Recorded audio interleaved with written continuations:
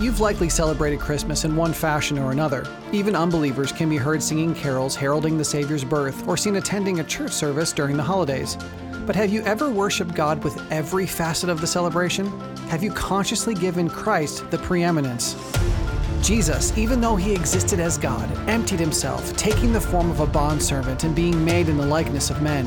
And being found in appearance as a man, he humbled himself by becoming obedient to the point of death, even death on a cross. And isn't that worth celebrating?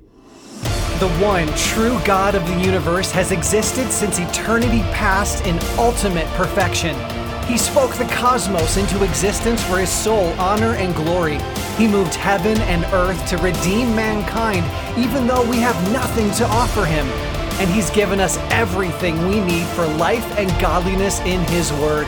He deserves our worship. He deserves our adoration. He deserves our praise. I'm your host, A.M. Brewster, and this is the Celebration of God. We are 2 episodes into Season 2 of the year-long Celebration of God, and we're discussing a topic that may seem all too familiar to most of us. Unlike Advent, the chances that you have observed a Christmas celebration at one point or another are very good. So what could we possibly have to say that you don't already know? Well, first, I know for myself that I've spent the vast majority of my 40 Christmases not worshiping God, at least most of the time. I believe that's probably the case for more people than not. Second, most Protestants observe Christ's birth only one day of the year, but the celebration of God dedicates 12 days to the celebration. Unlike the Catholic observation of days, I believe the celebration of God has a much more Christ-honoring approach. And third, Christ followers are commanded by God to be disciple makers. How many of us have gone into Christmastide with the intentional goal of making disciples? With these 3 issues in mind, I think it would be wise for all of us to take a step back from our traditions and be prepared to consider what the Bible has to say about December 25th. But before we do that, I want to invite all parents or parents-to-be to subscribe to a podcast called Truth Love Parent. TLP is dedicated to equipping dads and moms to be the disciple-making parents God called and created them to be. If you appreciate the celebration of God, you will love Truth Love Parent. And don't forget that free episode notes, transcripts, and holiday-related resources are available for you at celebrationofgod.com. Now, how about we discuss your first Christmas? I've been a follower of Christ since I was 9 years old, but I know that I've spent a lot of that time getting waylaid, turned around, and distracted by my own plans. I spent the majority of my teen years as a double-minded man, unstable in all of my ways, and my Christmas celebrations were consistent with that reality. It's not that I was a completely selfish jerk who consumed the entire season for self. I did care deeply about my Savior's incarnation, but I was also easily distracted by all the shiny baubles modern Christmases offer. To this day, even though I know that Easter is the quintessential Christian holiday, and even though I'm learning to love it the way I should, I still get that ever-special, tingly sensation in my chest when Christmas time is near. My go-to feel-good music is Christmas music, sacred or secular. The most decorating I'll do in my house all year is during Christmas. Now, not all of that is bad, but I know, for me, a lot of it is a remnant of wrong priorities. So today we're going to investigate some of the most common distractions Christians face this time of year and discover the biblical focus that we should have. How can we best prepare for Christmas? Well, the best way will be to identify where we're not following Christ and then get back on track. So let's jump in. Number 1, Christmas has been secularized. It's been rightly noted that a drunkard will never seek help until he recognizes there's a problem. In the same way, Christians will not be able to worship God wholeheartedly during Christmas until we recognize the problem in our approach to Christmas. One of the main problems is that Christmas has been secularized. To secularize something is to remove the genuinely spiritual element. Of the 8 billion people on this planet, most of the ones who observe Christmas do so in a completely secular manner. God has been removed from the experience entirely. And there are many shades of secularization. You can remove God completely. You can substitute God for a false God. You can remove God to varying degrees, or you can remove God to one degree while substituting a false God to the same degree. But instead of focusing on the multiplicity of wrong ways to do Christmas, let's establish right here and right now that God absolutely must have his place during Christmas, just like he must have his place during every other day of the year. And what is that place? Absolute preeminence. Colossians 1:18 describes Christ in this way. He is the head of the body, the church. He is the beginning, the firstborn from the dead, that in everything he might be preeminent. This is the only place in the entire Bible where the Greek word translated preeminent is used. Therefore, it's important to know as much about the original word as possible, since there is no other passage of Scripture to shed additional light. This particular word simply means to be first. And that is the perfect word to use, considering that the entire passage discusses the incomparable Christ. We have redemption in Him alone. He created the world. He has the premier right as firstborn. Not that He ever came into being, but that He is the sole heir of eternity. Verse 17 says, He is before all things, and in Him all things hold together. There is nothing more important than God. Romans 11:36 says, For from Him and through Him and to Him are all things. To Him be the glory forever. Amen. Whether we're reading the Scriptures or playing a video game, God must have the preeminence. It must be done to His honor and glory in a way that pleases Him every time, all the time. And that's the exact opposite of secularization. That means that when speaking of Christmas, it's in our and our disciples' best interest to focus on the spiritual element of the celebration. Notice that I did not say bring the spiritual back into it. You cannot truly separate the spiritual from the physical. There is no detachment between the sacred and the secular. Not that there isn't a difference between righteousness and evil. There is simply no word or deed or thought or belief that is void of the spiritual dimension. The spiritual is always at play, whether we want to acknowledge it or not. So, it's our responsibility to stop ignoring the spiritual. We need to own the spiritual nature of Christmas. No Christian should ever participate in a secularized version. To ignore God and His will is always a sin, whether it's at Christmas or not. But how do we engage with the necessary spiritual reality of Christmas? We'll discuss that more in a minute. The first problem is that too many people have secularized Christmas by ignoring the necessary spiritual realities of the season. Number two, Christmas emphasizes noble desires to the exclusion of God. This may sound like the last point since we're talking about excluding God, but it's not a repeat, it's an addition. Because God has been excluded, something else had to take His place. In the case of Christmas, the replacement wasn't Satan per se. It wasn't ritual cat sacrifice, murder, and adultery. They didn't remove God and replace Him with behaviors and traditions the Bible clearly identifies as sin.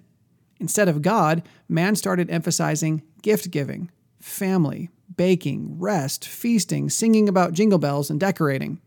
Now, please hear what I'm saying. I am not saying that gift-giving, family, baking, resting, feasting, singing about jingle bells, and decorating are inherently sinful. That is not true. Let me illustrate the problem this way. To care for a dog, you must feed it and brush it and play with it and give it water and let it outside and care for its health. Brushing the dog is very important. But if I stop feeding and watering the dog and only focus on brushing the dog, there's a huge problem. The world has been putting a greater and greater emphasis on family during what they call the holidays. Is emphasizing family wrong? By no means. I believe, generally speaking, family ranks higher in importance than our jobs and even church. Those who don't care for their families are guiltier than unbelievers. So no, emphasizing family during Christmas isn't bad at all. But when you mix that with secularization, you're in trouble. When love of family, which is meant to glorify God, is divorced from God, it doesn't glorify Him. And all that leads to our third point. Number 3, Christmas has become a sacrifice to self. When you take biblical concepts and remove God, you've stolen what should have been used for His honor and glory and use it for your own self instead. We've spoken of this often. It's true that Cain offered God an unacceptable sacrifice. Okay, unacceptable sacrifices do exist. Doing what God hates is always wrong. But many times the sacrifice being offered is an otherwise acceptable sacrifice. The problem is that the sacrifice is being offered to the wrong God. God wants me to interact with my family in His ways, for His reasons, for His glory. But when I interact with my family in my ways, for my reasons, or even when I interact with my family in His ways, for my reasons, I'm engaging in idolatry because I've offered to my own pleasure the sacrifice that should have been offered solely to God. Now, these 3 points create a depressing circle that steals God's glory and makes our celebration of Christmas impotent to please the Lord. When we remove God from Christmas, we will inevitably exalt elements of Christmas divorced from God's purposes, and each of those elements will be spent on my own joy versus Christ's. So how do we break the cycle? How do we know for certain that God is glorified by our Christmas celebration? He must have the preeminence. So let's talk about giving God first place. Number 1, we must prepare our hearts to worship God. Self-worship, otherwise known as idolatry and spiritual adultery, is our natural sinful bent. We must be, therefore, intentional in order to worship God as we should. The single best way to prepare our mind to worship God during Christmas is to worship God leading up to Christmas. Imagine this. What if tomorrow you weren't allowed to check your social media at all? No Facebook, no Instagram, no Pinterest, no Twitter, no Parlay, nothing. Many of you would struggle with that. Why? Because you have a habit. Your instinctual response is to pick up your phone and to check social media tomorrow. Well, now apply that to our worship of God. If you worship God every day from December 1st through December 24th, I think you're going to have a much harder time not worshiping Him on the 25th. Now, there are three main ways God wants us to worship Him today. A, we must study the Bible. 2 Timothy 3:16 tells us that the Bible was given to us that we may be equipped for every good work. We might say equipped to worship God. B, we must pray. I'm looking forward to our future series on prayer and its part in the celebration of God. Prayer is so incredibly important, and many of us don't know what we're missing. And C, we must obey.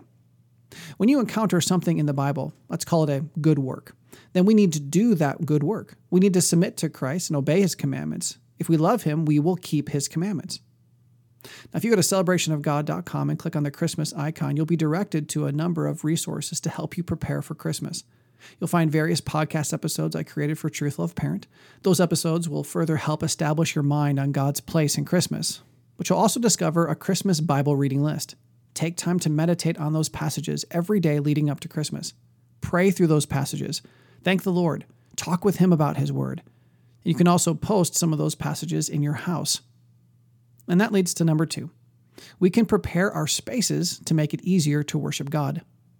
If you haven't yet heard episode 16 about your celebration wall, you really need to listen to it, or what I'm about to say may sound confusing. One fantastic way to keep our minds focused on truly worshiping God during Christmas is to set up reminders.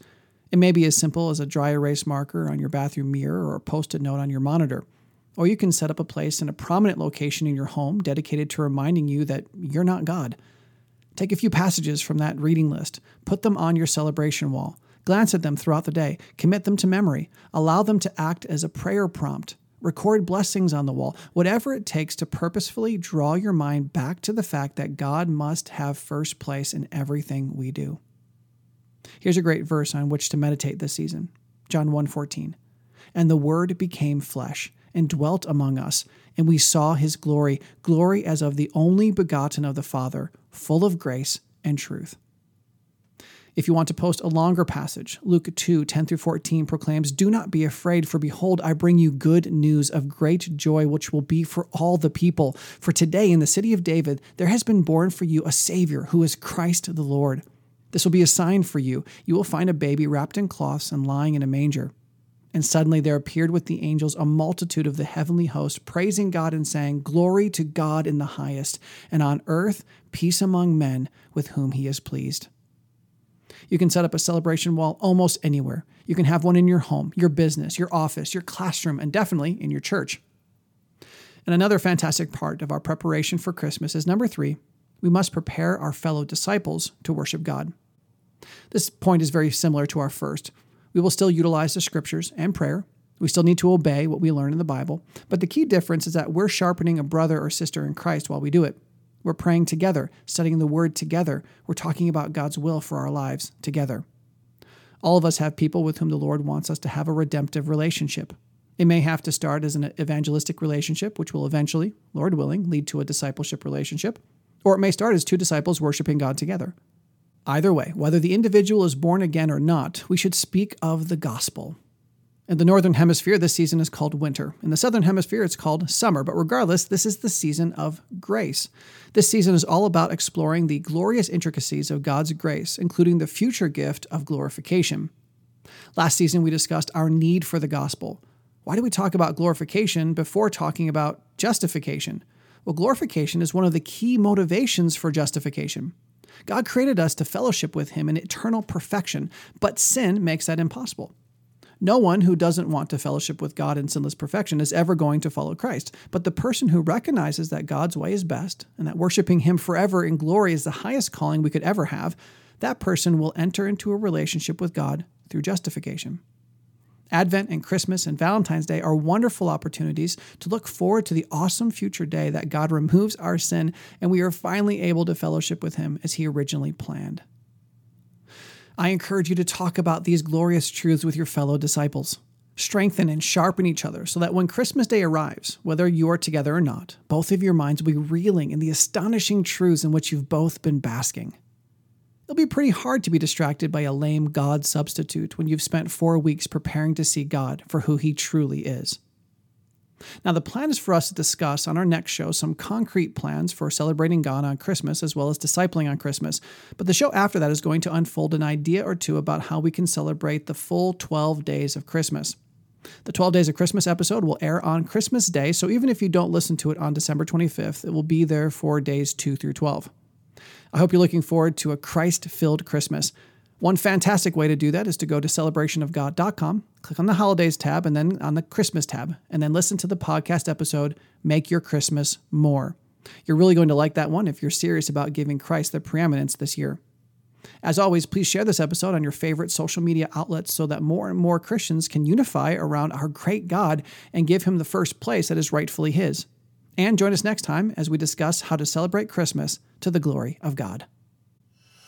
If you want to know God better, celebrate Him more, and help the ones you love to do the same, subscribe to this podcast and visit celebrationofgod.com to learn more about this dynamic discipleship resource. And remember, the Celebration of God is a listener-supported ministry.